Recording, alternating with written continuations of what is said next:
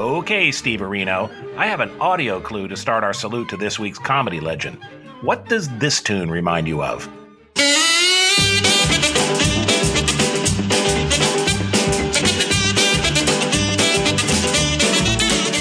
Oh, that brings back some fond memories, Randy. I loved watching The Benny Hill Show growing up.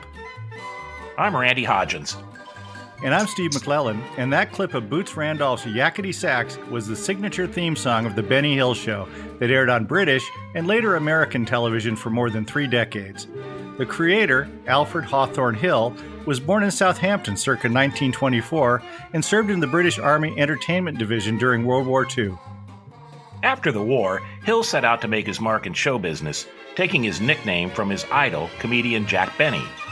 Early on, he struggled to find success in radio and on the stage, but in television, he found a medium that played to his strengths. Debuting in January 1955, The Benny Hill Show was a fast-paced program consisting of sketches steeped in slapstick, mime, parody, and double entendre.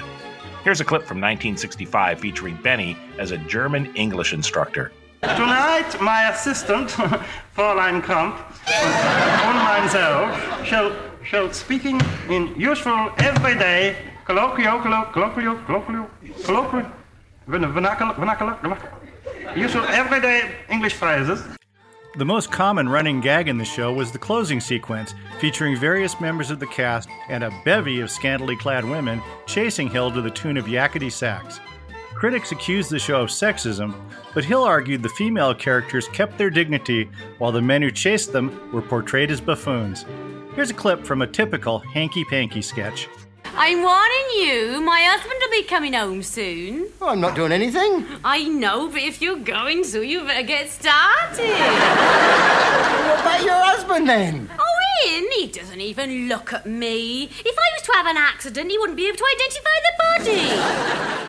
Another popular subject for sketches on the show were parodies of American television programs, particularly popular crime and detective series, which were just beginning to be shown on British television in the 1970s.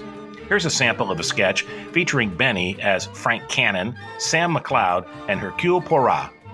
Hercule Poirot here was just saying that there's no such thing as the perfect crime. It is quite true. Yeah, I'll go along with that. Well, I remember one time in New York, we had a fella rob a bank, didn't leave no fingerprints nor nothing. He got clean away with over $500,000 in used notes. On the way to the getaway car, he got mugged. Despite being one of the most watched programs in Great Britain, The Benny Hill Show was unceremoniously canceled in 1989. But in 2006, Benny Hill was voted by the British public as number 17 in ITV's poll of TV's greatest stars. You can find out more about Benny Hill and all our comedy legends, including video clips and extended audio cuts at laughtracksradio.com. Thanks for listening, and until next time, it's goodbye from me. And it's goodbye from him. Goodbye, everybody.